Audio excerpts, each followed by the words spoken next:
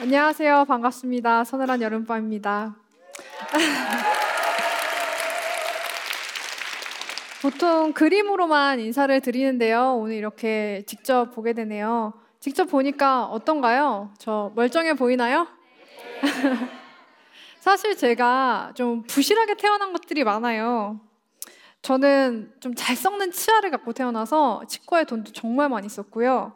상체가 부실하다 보니까 어깨도 늘 올라가 있고 과민성 대장증후군이 있어서 이 얘기는 좀 더러우니까 생략할게요. 아무튼 그래서 저는 이 부실한 몸뚱아리를 열심히 챙기려고 영양제도 먹고 운동도 하고 건강도시락도 챙겨 먹어요. 아마 여기 30대 이상 직장인 분들은 공감하실 거예요. 맞아요. 하루하루가 다르죠. 아무튼 저는 이렇게 열심히 건강관리를 하고 살고 있어요. 어떤가요? 저 되게 건강해 보이나요? 근데 만약 제가 이렇게 말하면 어떨까요? 제가 부실하게 태어난 게 또 하나 있어요. 바로 제 멘탈입니다. 저는 어릴 때부터 우울증이 있었고 감정 기복이 심한 편이에요. 사소한 일에도 쉽게 불안해지죠. 그래서 저는 서늘한 여름밤이라는 이름으로 그림일기를 그리면서 제 마음을 돌아보려고 하고 꾸준히 심리 상담을 받고 증상이 심해질 때는 지체하지 않고 정신과에 가려고 해요. 이렇게 말하면 제가 어떻게 보이시나요? 정신이 건강하지 않은 사람처럼 보이나요? 아니면 건강한 사람처럼 보이나요? 궁금하네요. 저는 오랫동안 우울증이 있었고 한 번도 완전히 극복해 본 적은 없어요. 대신 우울증을 관리하며 살아가고 있습니다. 어떤 분들은 우울증이라고 하면 이렇게 아주 슬픈 기분을 생각하실지도 몰라요. 근데 만약에 누가 제가 우울할 때 너 지금 기분이 어때? 라고 물어보면 슬픈 것 같아 라고 대답하지는 않을 것 같아요. 그것보다는 기분이 없는 기분인데 그게 아주 불쾌해 라고 대답할 것 같아요. 기분이 없어지는 게 왜 무섭냐면 즐겁고 살아있는 감정을 모두 무채색으로 만들어버려요. 이게 평소의 저예요. 전 좋아하는 게 많아요. 친구들이랑 카페에서 수다 떠는 것도 좋아하고 새로운 책을 찾아서 읽는 것도 좋아하고 날씨가 좋은 날이면 창문을 열고 집안일을 하는 것도 좋아해요. 그런데 우울증은 이렇게 재밌고 즐겁고 흥미로운 감정들을 모두 없애버려요. 이게 우울한 날의 저죠. 기력이 없어서 소파에만 널브러져 있어요. 친구들이 연락 오는데 답장하고 싶지 않아요. 걱정하는 질문에도 설명해줄 기력이 없거든요. 새로 산 책들은 펼쳐보지도 않고 먼지가 쌓여가고 집을 둘러보면 엉망이에요. 가끔은 손톱도 못 깎아요. 남들이 봤을 때 정말 딱 한심하게 보이기 좋죠. 특히 젊은 애가 그러고 있으면 가족들이 봤을 때 얼마나 답답하겠어요. 나가서 뭐라도 해. 그래야 기운이 나지. 라고 말하기 딱 좋죠. 근데 그걸 못하는 게 우울증의 증상이거든요. 제가 우울증인 거 몰랐을 때 저는 방바닥에 몇 시간이고 누워서 나 왜 이렇게 게으르지? 나 왜 이렇게 한심할까? 스스로를 비난했어요. 외로웠고 재밌는 일도 없고 일상에서 다가오는 일들은 너무 버거웠어요. 죽고 싶었죠. 동시에 간절하게 살고 싶었어요. 그런데 그렇게 살고 싶진 않았어요. 제가 우울증이 제일 심했을 때가 20살 초반이었어요. 대학교 1, 2학년 때. 그 나이 때 친구들한테 온 세상이 하는 말이 있어요. 뭐라 그러죠? 네 나이가 제일 좋을 때야. 저는 그 말을 듣고 너무 좌절스러웠어요. 뭐? 내 인생에서 제일 좋을 때가 이 모양 이 꼴이라고? 그래서 저는 그때의 고통에서 벗어나기 위해서 정말 다양한 것들을 해봤어요. 운동도 해보고 동아리 활동도 해보고 명상 캠프도 일주일씩 갔다 왔죠. 그리고 학교에 있는 학생상담센터도 가봤어요. 아마 여기서 심리상담센터나 정신과를 처음 가본 분들이라면 공감하시겠지만 정말 긴장돼요. 저도 학생상담센터 문 앞에서 자꾸 주위를 두리번거렸어요. 혹시 여기 나 아는 사람이 여기 들어가는 거 보면 어떡하지? 그 문 앞에서 얼마나 많은 생각이 스쳤는지 몰라요. 여기 들어가면 내가 이상한 사람이라는 걸 인정하게 되는 건 아닐까? 아니면 나 사실 별일도 아닌데 남들 다 이 정도는 견디면서 사는데 유난 떠는 거 아니야? 그리고 그 안에 마침내 들어갔을 때 저를 보는 사람들한테 소리 지르고 싶었어요. 저 사실 정상이에요. 학교도 잘 다니고 심지어 성적도 좋아요. 근데 그냥 자꾸 죽고 싶어서 온 것뿐이에요. 그때 받은 상담이 제 인생을 바꿔놨죠. 라고 말할 수 있으면 얼마나 좋을까요? 결론부터 말하면 저는 한우기만 받고 도망치듯 상담을 빠져나와서 돌아가지 않았어요. 그때는 제가 상담의 효과도 믿지 않았고 낯선 사람한테 제 취약한 부분을 드러낸다는 게 정말 어렵더라고요. 결정적으로 너무 두려웠어요. 제 주변에는 죽고 싶어서 심리상담을 받는다는 친구가 단 한 명도 없었거든요. 주변을 둘러보면 다 너무 멀쩡해 보였어요. 저는 혼자 이상한 사람이 되고 싶지 않았어요. 그래서 심리상담을 받는 대신에 임상및 상담심리 대학원에 진학을 했습니다. 대학원에 진학하고 나서야 저는 첫 심리상담을 시작할 수 있었는데요. 저한테는 큰 두 가지 변화가 생겼어요. 첫 번째는 정신병리를 배우면서 제 증상이 우울증이라는 걸 배웠다는 거예요. 저는 그 전까지는 증상과 제 삶을 구분하지 못했어요. 이 고통은 당연한 삶의 일부이고 그래서 이 고통을 끝내기 위해서는 인생을 끝내는 법밖에 없다고 생각했죠. 근데 우울증을 배우면서 우울증이 생각보다 흔한 질환이고 내가 이상해서 걸린 것도 아니고 또 치료를 통해 완화될 수 있다는 것도 알게 된 거죠. 그리고 또 중요한 변화가 있었는데요. 바로 제 주변에 심리상담을 받았다고 얘기하는 친구들이 많아진 거예요.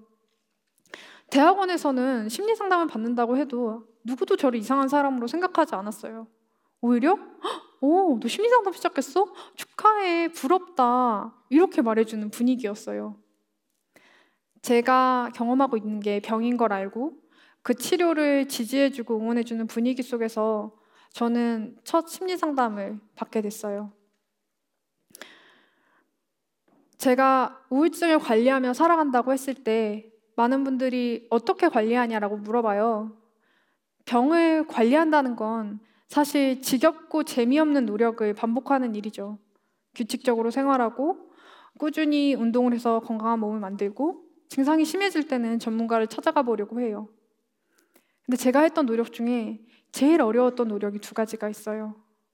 바로 변화할 수 있는 걸 포기하지 않고 변화시키고 변화할 수 없는 저의 모습을 인정하고 수용하는 일이었어요.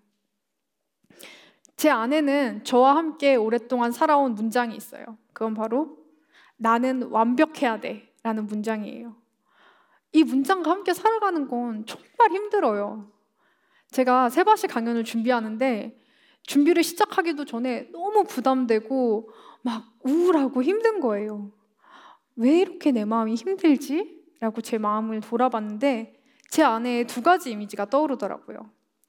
하나는 세바시에서 강연을 했던 다른 연사님들의 강연. 너무 완벽하고 센스 있는 말을 하고 되게 재밌고 반응도 좋고. 그리고 또 하나는 제가 이 무대에 서서 버벅거리고 실수하고 횡설수설하는 모습이었어요. 사실 이렇게 강연할 때 실수 좀 할 수 있고 당황할 수도 있잖아요. 근데 그러면 제 안의 문장이 이렇게 변하는 거예요. 나는 완벽해야 돼. 아니면 사람들이 나를 미워할 거야. 내가 여기서 실수하면 사람들이 내 강연은 기억하지도 않고 다 그 실수만 생각할 거야. 뭐야 서밤 실망이네. 진짜 별일도 아닌 얘기를 저렇게 해.